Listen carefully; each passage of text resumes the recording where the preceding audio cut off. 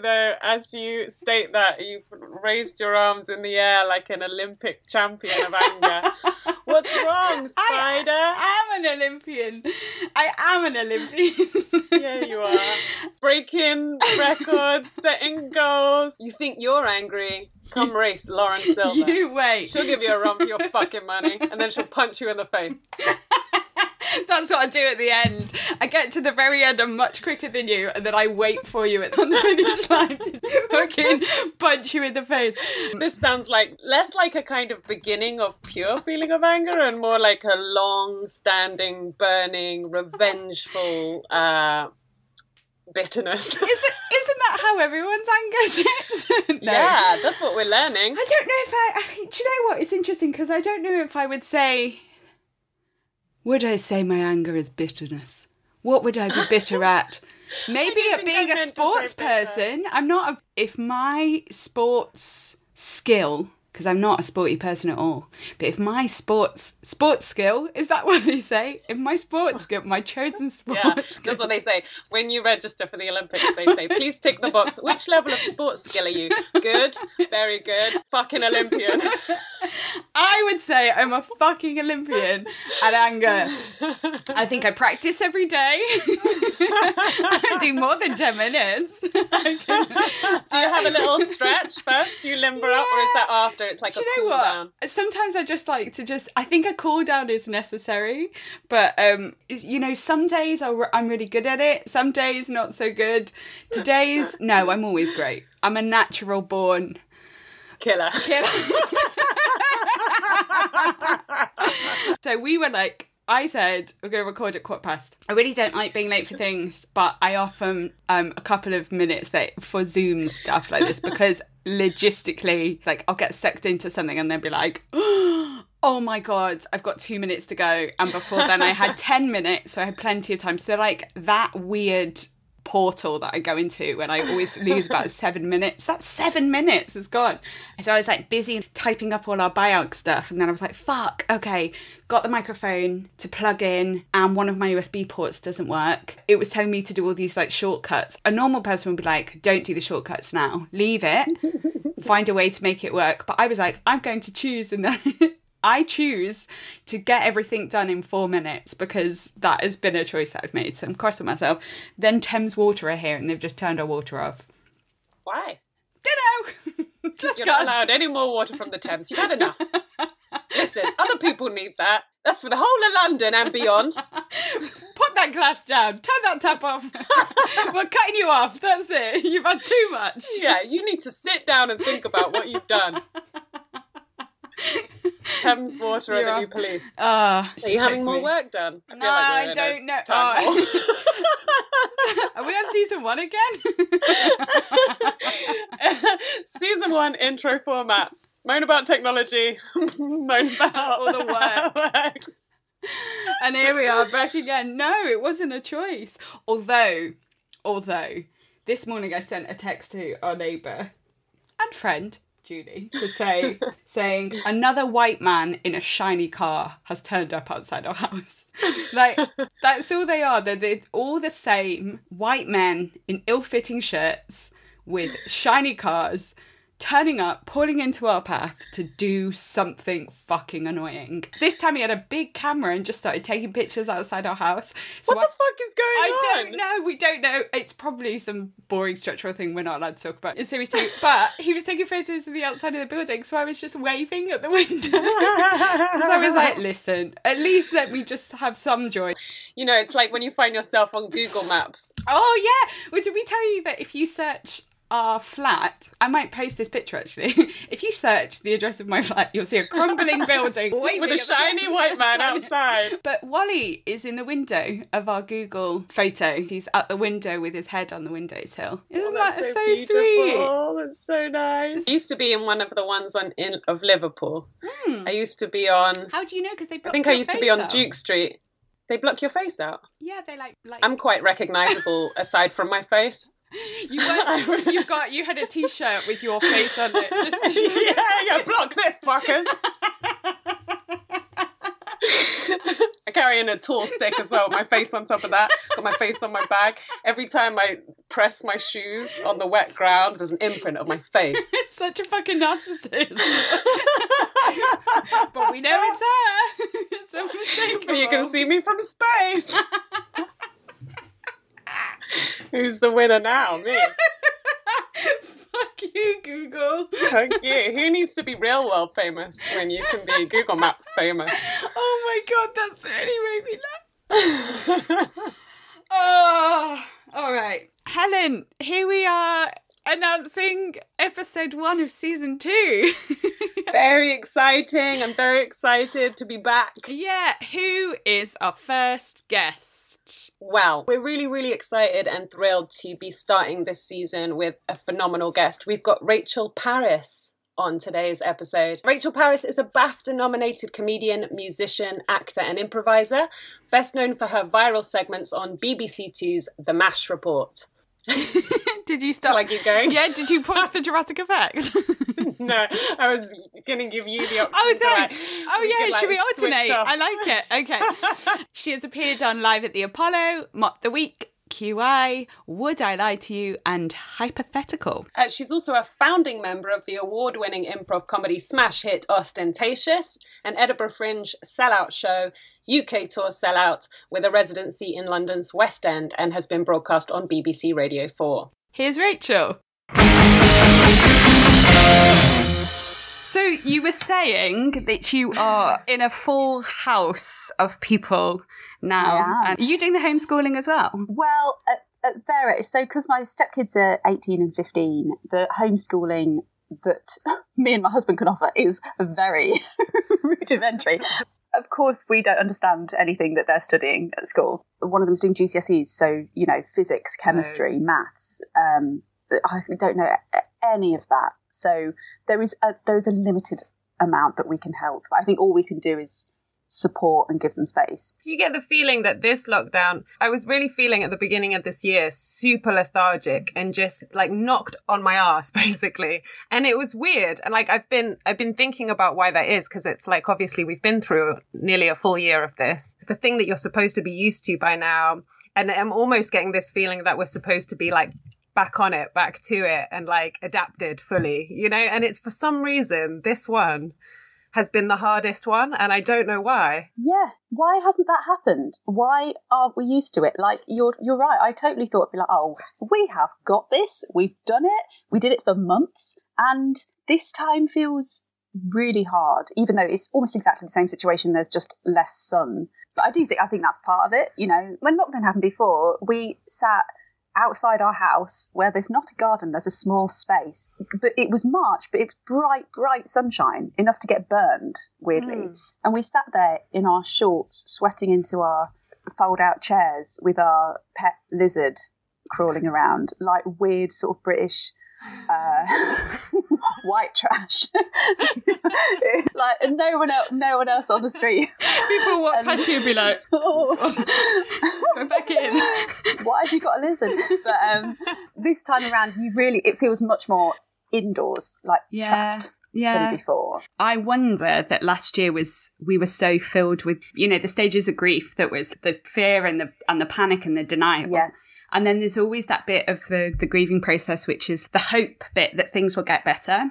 Yeah. And now we've sort of hit the next stage of, especially within creatives, where our jobs haven't just been transported to a different room. We had like dangling carrots of hope of we're going to maybe be back in a theatre again, and then snatched that all away. So it's like those adrenaline hits, we're constantly having that snatched. That's exactly it. It's not like if we'd just been locked down with a clear deadline for this long, it would be awful, but we'd know what we were facing. Yeah. But I think that any psychologist would say that what's happened as a nation has been torturous and psychologically cruel, that they're like, oh, you might have Christmas. No, you don't. Hey, you can go to cafes for a week. You should go to restaurants for a month. Yeah. Now you can't go anywhere. Like the teasing of it has been so difficult, I think. And I think you're right with work, that I had a gig in the Oxford Playhouse, not with an audience, but like, you know how when it's one season, you can't imagine the weather of the other season existing? Yeah. I cannot believe that a few months ago I got to perform on a stage in another town, that was legal. and I did it. I can't even imagine it. I think the reason why I'm finding this difficult is because I'm having conversations about potential things that might happen this year with like 12 different options, one of which is like it just doesn't happen. It's not 12, there's like 3. It does happen or it doesn't happen, or maybe it kind of happens. Yeah. But I feel like I've got loads of balloons and I'm just trying to tether something down, and I'm floating a bit as well. And we're constantly trying to pull ourselves down to ground ourselves, but we don't have anything that's solidifying our day to day or our week to week. And as people who are freelancers who like to have a bit of an idea of what's going to happen the next few months, we're not even allowed to do that. So I think that mentally is so exhausting for us as well, to go, I can't even tie that thing down to a weight and go, that's going to stay here. I think the most disconcerting moment in the last few weeks has been the announcement of lockdown from Boris Johnson, where I didn't even feel angry at him for the first time in my life.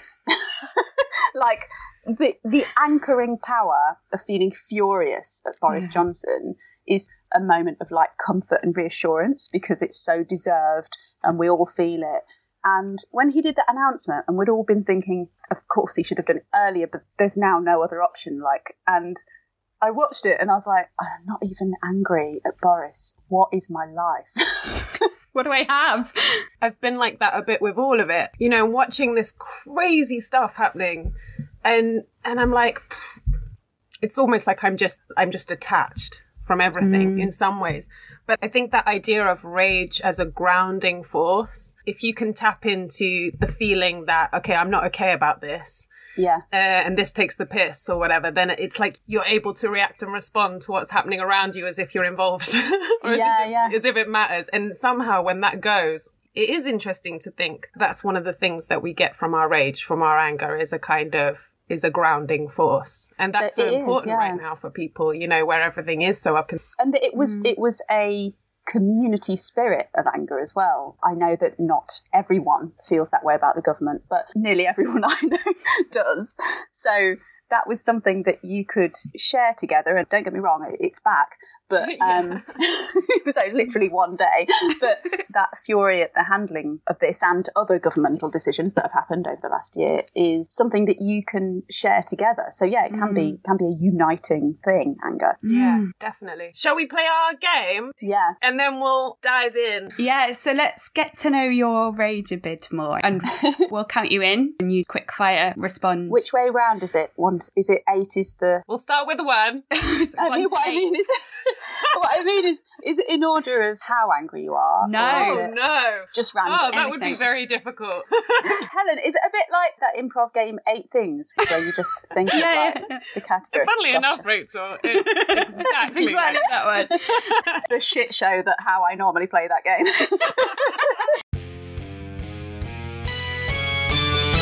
Rachel Parris, are you ready? Yes. That was a very ready yes. That was like a game show yes. I'm going to win. I'm ready.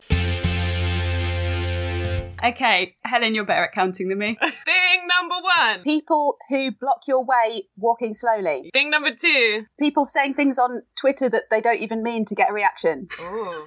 Thing number 3. My hair as I get older. Thing number 4. False adverts for eyebrow products that when you get them actually are an orange shade. And what is that? No one's got orange eyebrows. What are you up to? Thing number 5. Frankly, men, not all men, in power of big shows who doubt women. Ah, yes. Oh, yeah. Number 6. The Tory government of the moment. Yeah. Thing number 7. It's so hard. There's so many things. Mislabeled sizing on clothing. Oh, yes. Yeah. And final one. Thing number 8. Plastic surgeons who give surgery to people who quite clearly have a psychological problem. Oh, yeah, interesting. Oh, wow. Yeah. What? No one expected that to be on my list. Where did that come from? That's what happens when you play this game. You come up with things that I've like, when did I last think about that? That's the beauty of the game. This is a great list, Rachel. Well done. Thanks. Thank you. I feel like instantly drawn to a couple of these. Don't know about you. Yeah, go for it. I think I'm immediately drawn to men in power of big shows who doubt women, and I'm quite sure that that's something that you've probably had to deal with a lot. Yeah. Could you talk a bit about, well, whatever you want, really? Yeah, like it's incredibly common across a lot of production. And what gets talked about, I think, in terms of gender equality in comedy is the on-screen talent, which is already a problem in terms of the fact that even though shows are getting female guests more and they have like one black person and one gay person in a 2-week block, still it's often men hosting, in fact, always, literally all of them, all the programs, and that actually it's more useful to look at the production, who is producing those shows, who's making those choices, who's leading them. And some of those programs that have been on have been male-led behind the scenes for 30 years. And that affects the whole tone of the show. It affects not only who they book, but the attitude to who they book. So, you know, there are shows on the BBC that will book female guests, but won't give them the stand-up slot because they find it too hard to believe that a woman can do stand-up. Personal experience. I've had a meeting with an exec producer of one of those shows where he said, but you're really an improviser, aren't you? Not a stand-up. And I said, I am both. I've been doing improv for 10 years. I've been doing stand-up for 10 years, but I made my career doing stand-up. And he went, are you talking about Showstoppers? And I said, no, I'm not even in Showstoppers. I'm so known. I'm in another group called Ostentatious, but I'm talking about my stand-up career. I'm currently on a UK tour with my stand-up career. And he went, he did that thing where someone literally doesn't believe you. Are you though? Are you? It's so easy to Google you. I know. And you know, I had my luggage with me, and he at the end of the meeting he went, "What's that all about?" And I went, "As I said, I'm going on tour. This is in the middle of my holiday, tour. Rachel. You're just going on holiday." It frustrates me so much, and I think there's still now when, for example, Mock the Week announced a lineup with a brilliantly diverse group of new guests for the last series. Again, it's always the guests, though, never the anchors. And even then, people on Twitter going, oh, not a single white straight man among them. When will white straight men get a chance? Non-ironically, honestly, people saying that, ignoring the fact that all of the 3 main people on that show, every show, are straight white men. And it's so difficult to have this conversation because I don't like repeating the phrase straight white men because it shouldn't be that black and white, you know. But at the same time, when there is such a trend like that, it is really hard to ignore, and it's quite astonishing after everything that's happened in the last few years that hasn't yet changed. Well, there's the subject around we don't like it to be about tokenism, and we don't want it then to be about throwing a couple of people in there just, you know, tick those boxes. But definitely over Christmas, watching a lot of the panel shows where in my house we'll say it's not a single person of colour or black person on the panel, only because of the conversations we've had this year.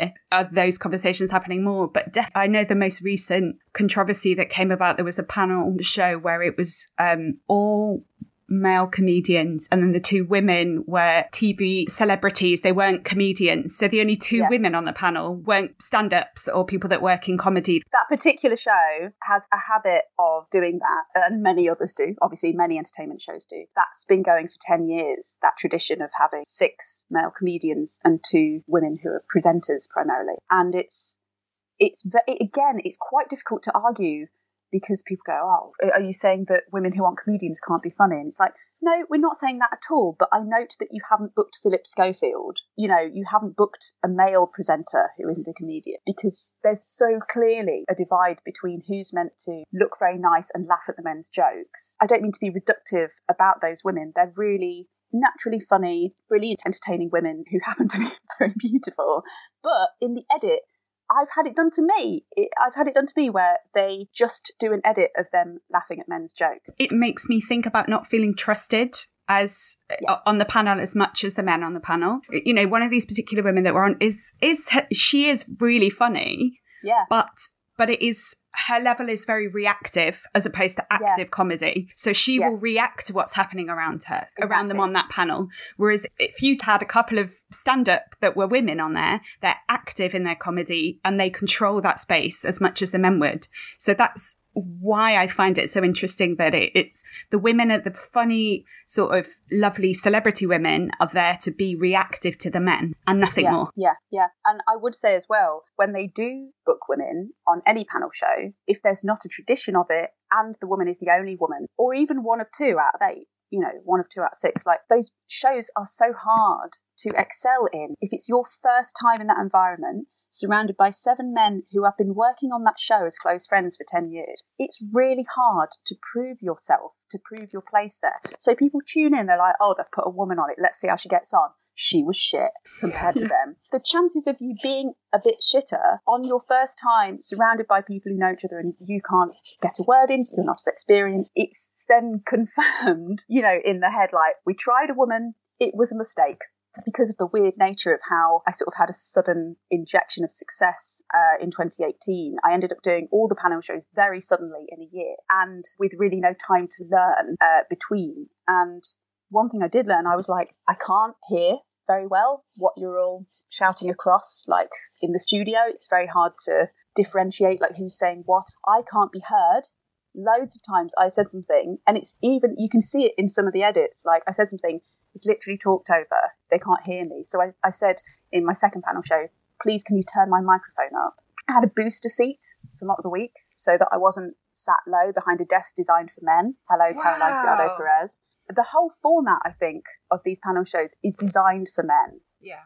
In a variety of different ways. I know that all men and women are different, but I do think on an average, the loudness that's required to literally get your jokes heard, the combative nature, I don't find them as collaborative as a programme as I wish people would make. And while they keep commissioning the same show for decades, hosted by the same people, there's no room in the airwaves for people to create a show that would embrace a genuinely diverse host, captains and ethos. Yeah, and if you're like, panel show comedy is a real different type of comedy altogether. Stand-up is very solitary, so you don't generally, it's you in the audience most of the time, so your role is you understand where you're sat, and you can see when an improviser's on a panel show where you're like, oh, that's lovely, because they're just supporting everyone, but they'll never get a say because they're... Yeah. Do you know what show I love that's a new one? Hypothetical. James Acaster and Alex Horn, and them, 2 white men. But what they've created there, I think, is such a good antidote to that, which is every guest that they have, and what a great guest list they have. Not to say I was on it, but like, apart from me, it genuinely was a lovely guest list of a lot of improvisers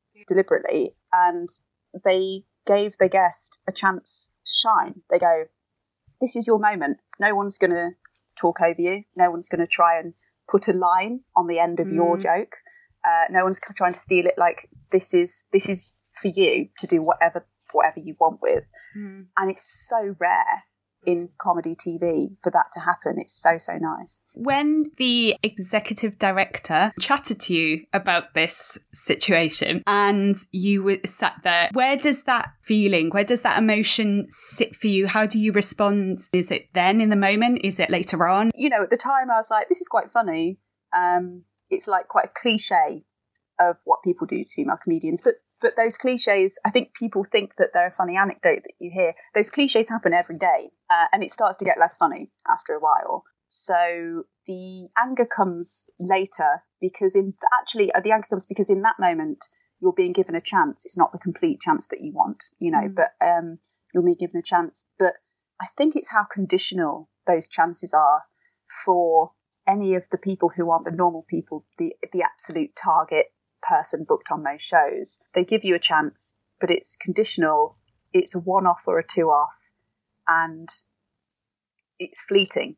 I think then as well you get so defensive about that then going into other projects, you go in fighting your corner from the start. And that can lead to, I think in certain places I've had like a reputation for being quite a hard ass in wanting to protect what I'm able to say. That made me so angry, and I've been treated often like a diva for simply wanting to own my own voice, is how it felt. And how frustrating is that you would even call yourself a hard ass or to be a diva or whatever these names are given, to be simply saying, hold on a second, I don't think that's really the right thing, and actually I would just like to be treated the same way. You're battling 2 things there of not wanting to piss anybody off so that people don't go, we won't book her because she's difficult and we'll get somebody else who'll be really happy to do it, but also protecting just protecting yourself, not even career-wise, just yourself from the onslaught of things that might happen should you step forward and say something. And then people go, well, you said it, Rachel. Exactly. It's very difficult. I think you feel like saying to people, don't you think I would rather have an easy life? Everyone wants an easy life. Everyone just wants to go, yeah, that's great, that's fine, yeah, lovely, that sounds great. Everyone wants that. So this must be important enough if I'm bothering to pursue it. It's so important, I think. And it is gendered, because in a lot of these situations, it has not been a situation that the male comedians have found themselves in. Yeah. And so you are behaving differently because you're having to push for your rights in a way that those rights aren't being taken away from the men around you. It's frustrating, and it's also, of course, something you can't talk about completely openly because you want those jobs. How kind of conscious and aware does this make you of, like, how you need to conduct yourself, or how you can or can't express the way that you feel in certain settings? Because I feel like what I respond to is people kind of saying, well, it's professionalism and you have to be professional and it's a professional environment. Like, obviously you're not going to fly off the handle and throw a chair at someone, but I don't think it's unprofessional to stand up for yourself when you're being wronged. And yet it's quite often seen that way. It's just about being in these situations where you have to stand up for yourself and you want to stand up for yourself, but seeing how that's taken. How aware are you of the extra work that you need to do to be able to rise above it conversationally and still get what you need? I think you do. I think you know what you're doing. I've definitely, in communications, you grab onto the moments where you don't have to fight for something and you're like, hello, I love this. This is absolutely brilliant. Thank you so much for this. So enthusiastic, because you feel like you have to edge carefully into the bit that you do have to argue about. And it's so complicated because for me, often when I get really angry, it goes one of two ways. Either I am icy cold or I burst into tears. Both of those don't get a great result. They both make people feel uncomfortable in different ways. And I've burst into tears in a commissioner's office before. I've burst into tears in very big pre-show production meetings immediately before going on camera. And it's from a feeling of powerlessness. You feel powerless in that moment. And it scares people and freaks people out sometimes. But that's something, when you lose the power of communication, that feels really scary. You're like, please don't cry right now, because this is not part of my communication plan. I had, just in terms of public reaction to some of the things that came out from, for example, the MASH report, there's a couple of the clips that I was really worried about putting out. And this is more towards the start of the MASH report, where I think I was still quite bright-eyed and kind of like, sure. And it's such a difficult balance between being grateful for what you're being handed. It changed my career. Those bits at the beginning changed my career.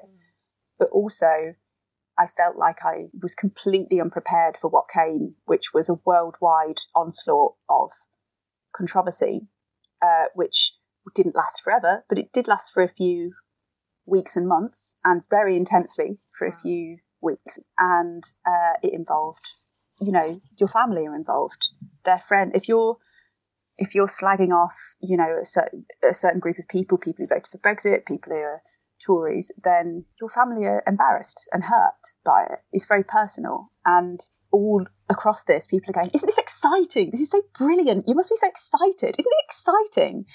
And I just kept replying to people going, sure. I'm terrified. I'm absolutely terrified. I feel like the style that you came to for those reports, I don't know that you could have been more nice. And I just wonder, in terms of like what you think that we can get away with, even if you're not being political, even if you're doing something in your own stand-up or on your tour or in a show that you're directly writing for yourself. Do you feel like that you have to do things in particular ways, or that you wouldn't do something because of this kind of backlash response?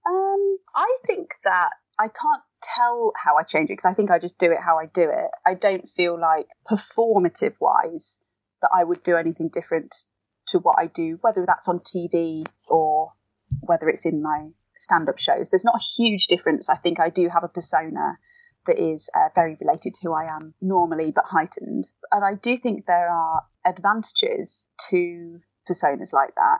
There are advantages to saying things as a woman instead of a man. There are advantages to saying things as innocuous as, like, if you're a short person, something you say will come across differently to a tall person saying it. All these things do make a difference with how people take what you're saying. And I do feel like we as a team, were able to get stuff across the line at the BBC through using what we had. Yeah. What we had was a really smiley, sunny-looking blonde girl being quite polite. Yeah. And we were able to say things that we wouldn't otherwise get away with. I did a Radio 4 series, not political, about Jane Austen a few weeks ago, and I had swear words in it, which obviously Radio 4 really clamped down on. Had the word twat in it a couple of times. They wouldn't let me say fuck boys, but twat normally would be a big no-no for Radio 4, and they applied, and the people came back and they said, in this case, we feel that Rachel Parris has such what did they say? Charming politeness, a gentle tone or something like that, that we feel that it won't be offensive to people when she says twat. So it's literally, you are using what you have to get away with things. That's your superpower then. It's like, how many fuckboys and twats can we get through the BBC? So Rachel Parris in. It is, and let's be clear as well, it is white privilege. You are a nice, neat, nicely spoken blonde white girl. It's less offensive for you to say twat. So I do think it's not all equal, but you take advantages where you can find them. So would you say there's also truth in it being easier to direct anger at you, Rachel, on MASH Report? Because I'm so fascinated that there's a level of going, we can get away with a lot of this stuff because the person that we choose to do it will be able to fit through the gaps of the things we're not normally allowed to say or talk about. Not in a way that you're unaware of the repercussions, but the character is almost just uncensored. And I imagine Nish got, for being a brown person on a TV show, so got much his abuse. own abuse. So much abuse. So I wonder, is there then more unspoken permission in some ways to direct that anger and rage at somebody who seems quite unfazed by the response? It is. I honestly don't know, to be honest. I think that there will always be people who hate women, just as there will always be people who hate brown people. And so there's a section of abuse that's for Nish, and there's a section of abuse that's for me, which will really not hugely change depending on what we say. It's simply, we're on TV, we're talking about politics, and you're a woman, hashtag, or you're brown. And that's quite unchanging. But what I'm not sure of is what that persona, if that caused a divide between, like, there were people who hated it. There were loads of people who were like, I hate this patronising woman. I don't know if they knew it was a character, but to be honest, it doesn't matter if they knew it was a character, because if you hate a character, you hate a character. But I don't know if the reaction would have been different if I'd been like slightly straighter, less kind of like giddy, smiley person on the show. I'm not sure. It'd be interesting. What you said about the tears part of getting angry, that made me think about how anger and rage is always, from what we can understand, like a secondary, I guess the second emotion underneath what your first emotion is in those situations. So not everybody gets angry in a way that's screaming, shouting. Helen said, like, throw in a chair. Great, lovely. Some are. Yeah. But there's also, what are the first emotions then that come to mind for you? Where do you think the other emotions come from?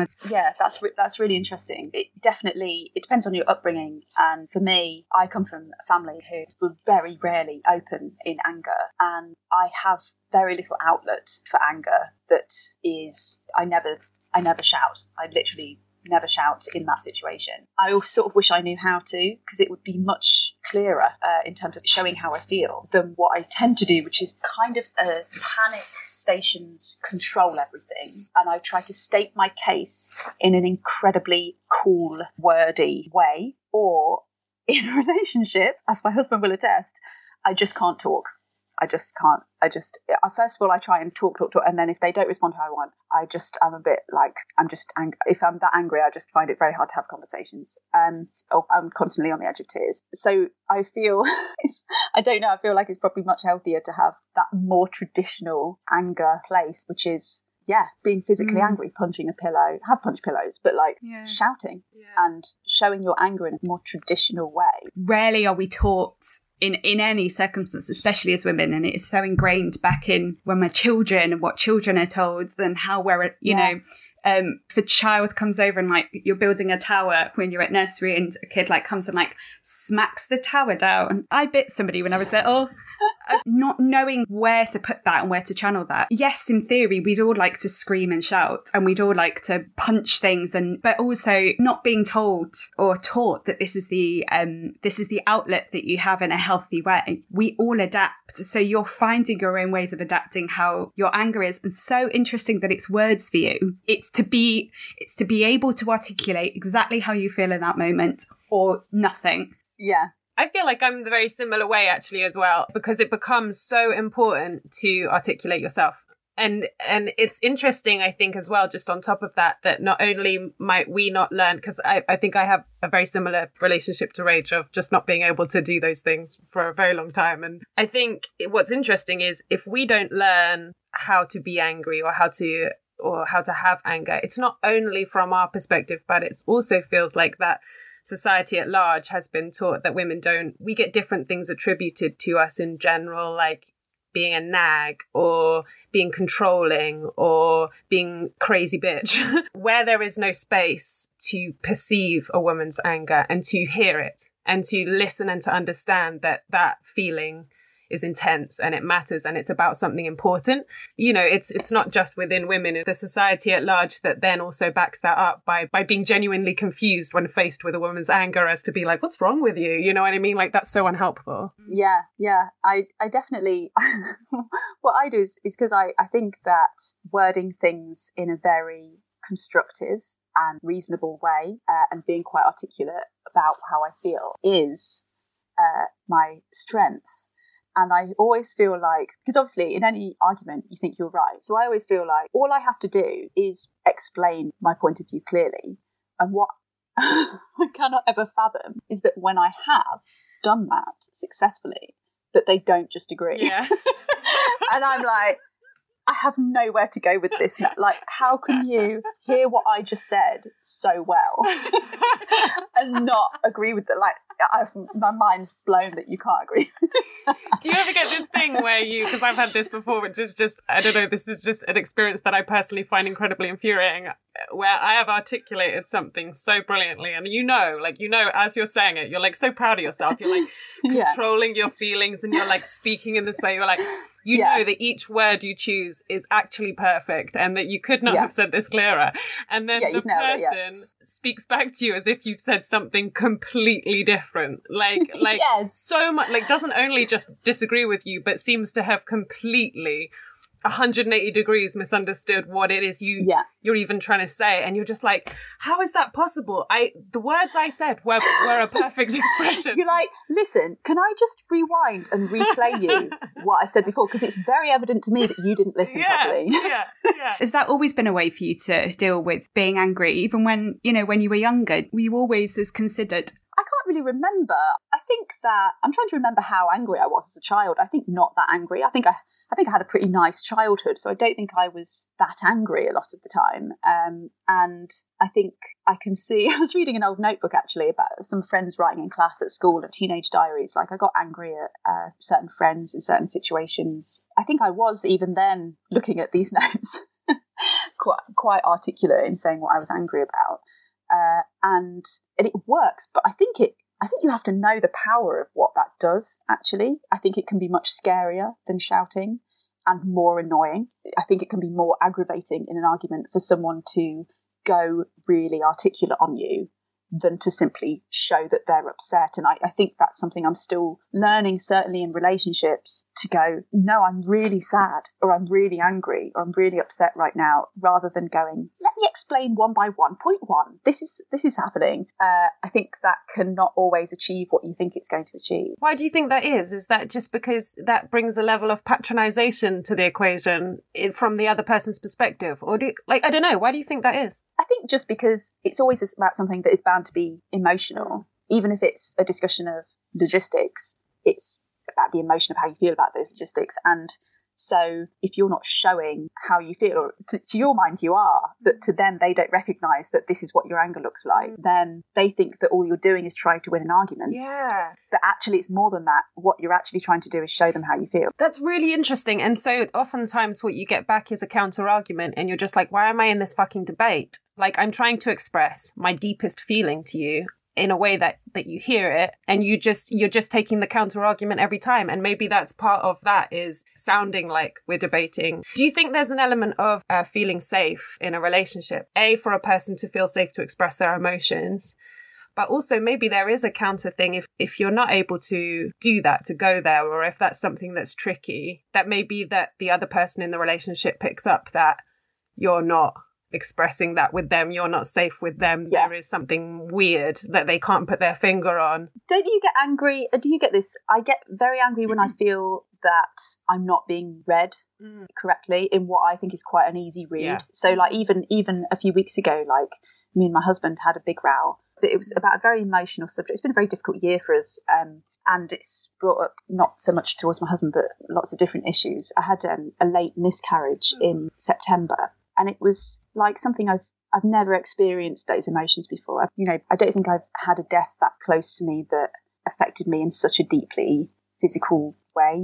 Giving birth, we gave birth, and losing a baby in that way is something that for one thing I've never imagined. Hardly knew that was a thing that happened. It's totally unprepared for, and it's such a unusual and quite a horrifying situation that there's such an emotional process to go through. And in the immediate month around leading up to and leading away from that, the emotions of it are really obvious because it's just tragic and it's easy. The emotions of that are so easy. Everyone's so sorry. Everyone's so sad. You're so sad. And there's no effort involved there. It's so easy. And it's more in the months afterwards as everyone's healing at different rates and in different ways, and everyone has different triggers for what feels painful.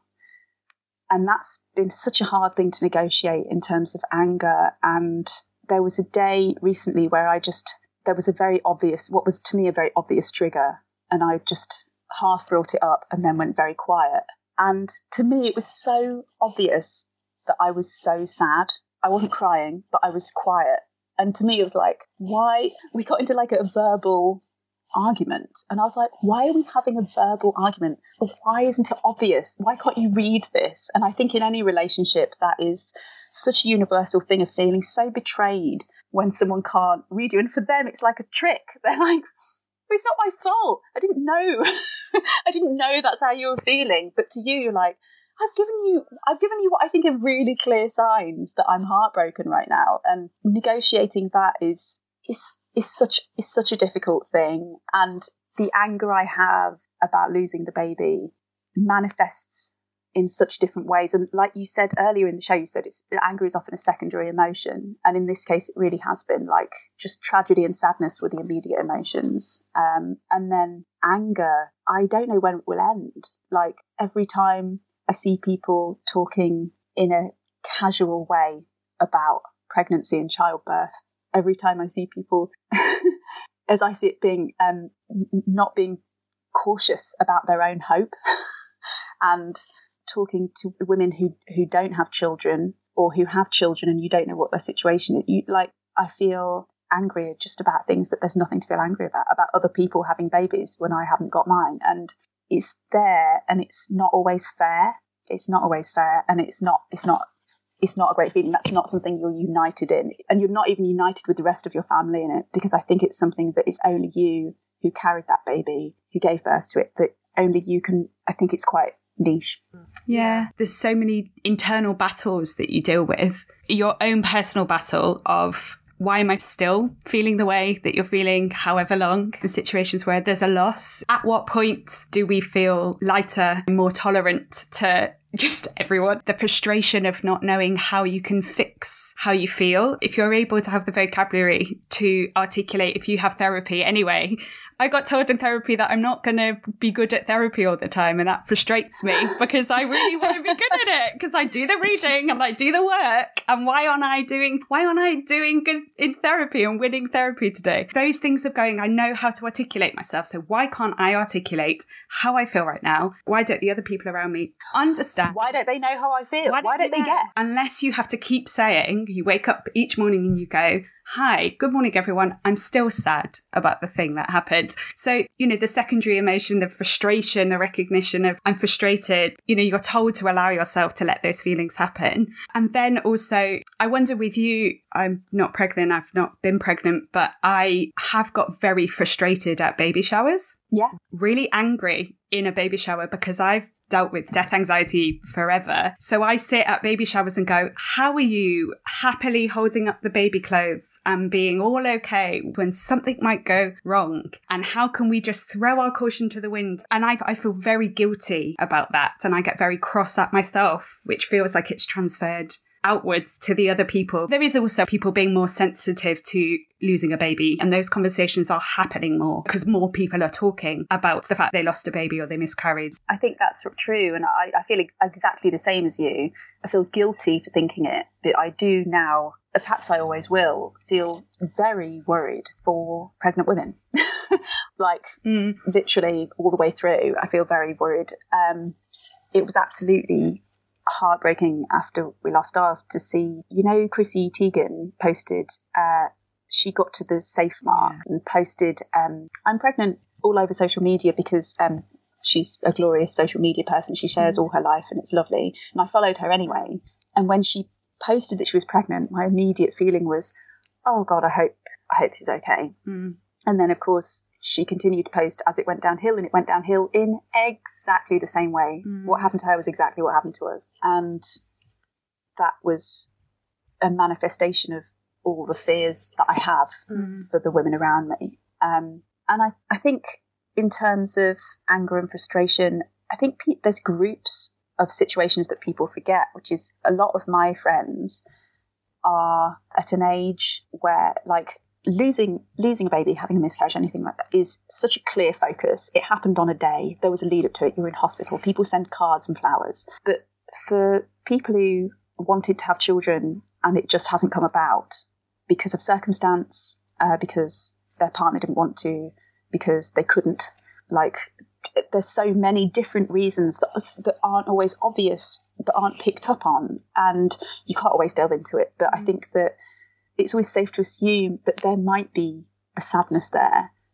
I don't mean that it's safe to assume there is a sadness there. I mean, you might as well err on the edge of caution, and that they've got I know this from having conversations with my friends this year, that there's no focus there to say, your photo of your newborn baby makes me incredibly sad that I am not going to have one, and I'm coming to terms with that right now, but there's no occasion for it. And I really feel like that's a gap in the societal sympathy that we have around that subject, that there's so many people who circumstances fucked them and they're not getting cards, basically.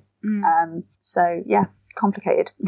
Yeah. And like you said, Lauren, those conversations are happening more, and people are, I think, very courageously and importantly saying these things. Similarly, like, don't make assumptions about why people do or don't have children, what their circumstances are, and don't ever place your opinion or pressure on when you think someone should do something, because you just have no idea. But I think that's what you're saying is also highlighting the other side of that, which is not just about awareness that it happens, but yes, awareness of struggles that are not seen and struggles that are still not talked about, and that people might not want to talk about, but that doesn't mean they're not carrying it, Yeah, and it's not saying that people shouldn't take the joy of posting baby photos, of sharing that joy with people, because of course you have the right to do that. And I've got a real pet peeve about the be kind movement, which I'm like, kindness is not an absolute. No. You're being kind to yourself by sharing your baby photo. You might be being unkind to someone who's just lost a baby. You cannot guarantee what is the kind action in any given thing. So be kind doesn't mean anything. I believe nearly everyone is innately kind. I don't think it's fair to say to people, you mustn't share these things because consider all the people it'll hurt. It's hurtful. It's hurtful for them to not share it. I think it's just the awareness, isn't it? It's just, if I ever have a baby, in my head, I will post baby photos to some people in some places. And as I do it, I'll think, I'm so sad that this will probably cause hurt to some of these people. It's sort of unavoidable, but I do think that the awareness helps. Yeah, I think there's only so much responsibility anyone can have about what we do. And I think that's where the taking care, how you word things, but we can't be responsible for every single person. So if that post makes me feel really sad, I'm going to acknowledge it makes me feel really shit and unfollow that thing and not feel guilty about not following my friend's baby journey because I don't want to see it. But I think that takes like years of really good therapy. I was going to tell you guys, ever since we booked this podcast, what's been in my head to tell you is that when I went for therapy 2 years ago, and it was at a time in my life, it was after all the MASH report stuff happened, after a year of that, and it had been really building up all the pressure and everything. And it was the year when everything went crazy. I did Live at the Apollo, I did Mock the Week, all in the same year. I first big UK tour. It was all the same year, in fact, the same 3 months that I met my now husband, moved house, acquired 2 stepchildren. It was the most insane change. And I was also uprooted. And basically I had a bit of a mental breakdown and I had therapy. And nearly every single therapy session, I would talk very eloquently about how I was feeling. And I'd say, well, I think that I feel like I've got a loss of control there, and I think I feel frustrated there. I think I feel a bit sad about this. And my therapist would go, so by frustrated, you mean angry? And I'd be like, yeah, I suppose angry. Yeah, sure, we can say angry. And she'd be like, so when you say you feel powerless, you mean you felt angry about that? And I'd be like, yeah, I suppose angry is the word there. Yeah. And every session was basically me saying, I felt angry for a year. I felt so angry, and I haven't said the word angry for all of that time. I just kept using other words to describe how I was feeling, and what I could not articulate was, I'm angry. I'm angry about this. Was that surprising to you then when your therapist was pointing you back towards anger? Was that a revelation? Yeah, it really was. Like the first time it happened was like, oh, I suppose this week we explored my anger.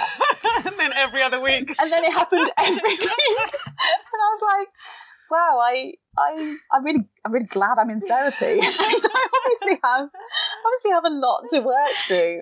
And so I think that all of that therapy that I had for months was about me confronting what it is for me to be angry, what that looks like, and how little I've been capable of acknowledging it. It's messy. It's such a messy, it's such a messy emotion. Therapy's messy because often you can't articulate that. I don't often have the words, but I do the personal work and I read the books and I study and I make it almost a part of my career to understand so much mental health. So when I come in and I go, hey, listen, this book that I read or this article, these people that I spoke to told me that actually this is this thing, you know, so I have to really actively get the psychology behind it, which I become obsessed with. And then somebody will just say, yeah, but it's anger. And and where are you now with understanding? So you've kind of let that in to more of your sessions, being like, maybe this is the repressed anger of 30 odd years. Are you able to acknowledge that? I literally use the word more in conversations in our relationship, in our family, and in talks about, equality. And it really helps, I think, to say that word. And it really is a word I don't think I had. I use euphemisms. I use frustrated a lot and similar things. And I think to say I feel angry about that. And I still haven't got to the place where I'm able to show it, really. I'm still not able to shout or do anything like that. But I am able to, most of the time, when I do feel it, to say, yeah, that makes me angry. And that's quite a huge step for me to acknowledge it myself. Yeah, that is huge. What would happen if you showed it or you said it? I have no idea. I can't wait for the day when I shout. I literally don't know what that sounds like. I don't know what my shouting voice sounds like. And I think because when I get to that point, that's when I cry. So I think when I get to the point where other people might shout, I cry. And so I'm curious, when will this day be? Well, this magical thing. When we did this, know when it happens. I know when it happens. I will. I'll send you a text. I've had moments, and again, I would say it's significant that I think this has only happened in the last 2 years of really letting it out, and it's only ever in private, where I have, I've gone on what me and my husband now refer to as my rage walk, where it was when I was pregnant and I was so angry and upset and so angry. And I was trying to show how angry I was around the house by going like this. And no one was taking any notice. And so I, without saying a word, walked out the door, slammed the door, and just tears down my face, just walked out and just going, fuck you, fuck you, fuck you, down the street. Like a mad, if anyone had seen me, they'd have been like, it's the woman with the lizard that sits on. That's the sweaty woman with the lizard in shorts. Oh, there she is. I just sat, and I just found somewhere, I just sat on a wall, cried, swore a lot, and me and my husband ended up having a really heart-to-heart, like, text conversation while I was out, and sort of solved it, and I came home and I was like, hello. And I've also come upstairs and screamed and punched pillows, and screamed and punched pillows. I think that's very trad bit of anger, but I can do it in private, but it helps. I think sometimes that thing of like being able to go off and feel what you're feeling and then to communicate by text, even with your partner, or you know what I mean? Like there's something really helpful in that quite often. It's that like you're feeling the thing separately from the communication of the thing, because you can take the time and write it down and you can sit with it on your own and decide what you're going to say instead of being kind of caught up in a conversation or an argument without being able to. It's that thing again where if the articulateness takes over, or the cerebral nature of explaining how you feel can sometimes stop you from actually feeling how you feel. Taking those times where you just go off and be by yourself and allow yourself to be without having to explain yourself to anybody unless you can and unless you want to. Is so important. I think it's the equivalent of like babies rage screaming when it's a scream that is, I need your attention. I need your attention desperately. Yeah. And I think that rage walk occasion was probably the angriest, most upset, like the angriest I've ever been in the moment. And I felt it. I think it's one of the few times when I really felt it bubbling up. You know, people talk about bubbling up, and I don't think I've felt that. I've always felt kind of a bit more of this kind of like, it's just not the very physical feeling of it coming up your gullet. And I knew that if I had to show something, and it would either be throwing something across the room, which I tried to remember if I did that as well, or if I just did my passive aggressive putting things down in a loud way. I think I might have thrown something small. But the slamming of the walking out and slamming of the door achieved, with hindsight, what it was meant to achieve, which was literally a cry for help, an angry cry for help. We think having a heart-to-heart articulate conversation, with eye contact, is the way that we diffuse things. Yeah, but not always. No, when you're frustrated or upset about something, talk to people the way you would normally talk to people. If it is via text in that moment because you want to just articulate something, do it that way. You don't have to sit down in a very calm, comforting manner and give each other eyeball contact with each other and say, this is upsetting me, because it doesn't always help. I love, by the way, putting things down loudly. I do that a lot. And also, I hate when it's done to me. I can't bear it. I do it, and I feel when I'm doing it that in that same way. The reason you're doing it really is because you want someone to turn around and go, oh, what's up? Are you all right? You're obviously not okay. and it never gets that reaction. As if you putting things down, they're going to go, oh, I sense that you're okay. Should we talk? What I do. Yeah. It's never going to get that reaction. They're like, why are you being such a huffy bitch? What's going on? Yeah, exactly. Or it's ignored because they might know that something's happening. So and they'll be like, I know something's happening and I don't want to go towards it. I am backing the fuck away from this. But I feel it on the other side. When I'm in a circumstance where somebody is passive aggressively cleaning, that's my worst. Like I hate passive aggressive immediately cleaning. So uncomfortable, like wringing my hands with like apprehensive guilt, like I'm guilty for something that hasn't happened yet, just in case, because I'm like, oh god, how do I deal with it? And I have fictional conversations imagined with that person in my head about passive aggressive cleaning, where I'm like, this is your choice. I'm not helping you because this is your choice to do it, and this isn't the time that I would choose to clean, but you're choosing to clean now. and you're forcing me You're to bad. feel guilty Yeah. by doing it now. Yeah, and do you know what? You've cleaned the flat, so regardless, it happened. Thank you. Rachel, thank you so much for this. No probs. It's been an absolute pleasure, and I'm definitely going to take a rage walk for. I think I'm going to try it next time. I recommend it so thoroughly, but you have to preempt it by putting things down. And a big door slam. Otherwise. And I like the thing that when you were describing that the fuck you kind of goes with the footsteps, like fuck you, fuck you, fuck you. Yeah. I can already feel how helpful that is. It's like this rhythm. What I'll do, I'll issue a manual about it, so everyone knows that. Of course you would, Rachel. Of course you'd write a manual for it. Yeah, of course. Classic Paris. What do we normally do at the end of an episode? Thank you, Rachel Paris. Thank you, Rachel. You can catch Rachel and her husband Marcus on Always Be Comedy for their Tuesday night club, for which they have recently won a Chortle Award entitled Legends of Lockdown. That's a great award to get, isn't it? It really is. You can, of course, follow Rachel on Instagram, Twitter, and probably everywhere else. So we'll link to her social media profile. Everywhere else. You could find her on Google. Okay, bye. Bye.